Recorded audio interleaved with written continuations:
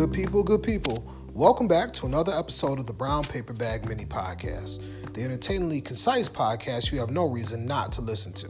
Let's let the clock rotate 1.5 revolutions on this one.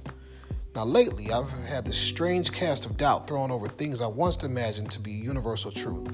If I believed in cosmic interventions, I would say something like the stars have aligned in the form of a third eye, sending beams of planetary introspect into the very coating of my exoskeleton. But seriously, maybe these thoughts are a product of wisdom, age, or correlating events, practices, and methodology to what occurs to the majority and not just a few. I liken this emergence of self-consciousness to when you were a child celebrating the Western culture's remix of Christmas and then coming to the realization that Santa Claus is fictitious and your parents/guardians are the ones who have provided the increase as they've always been doing. And it makes you wonder why for? Why do some go through unnecessary creations of things that are not? And why do we follow them down the ends of a nowhere street just to get to a state of nothingness? I'm not suggesting the cancel culture attitude because that in itself was designed awkwardly, nor am I advocating for some unruled governance approach.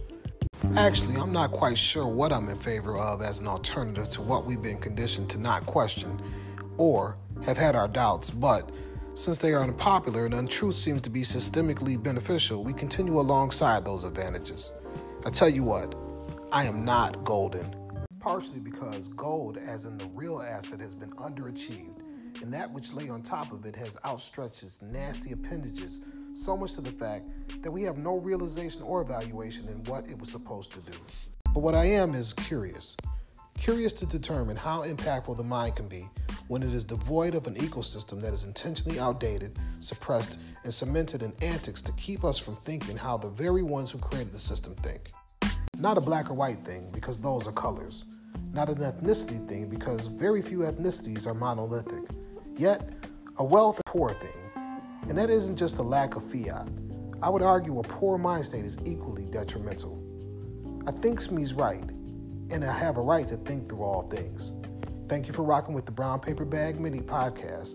Until next time, live, love, and learn.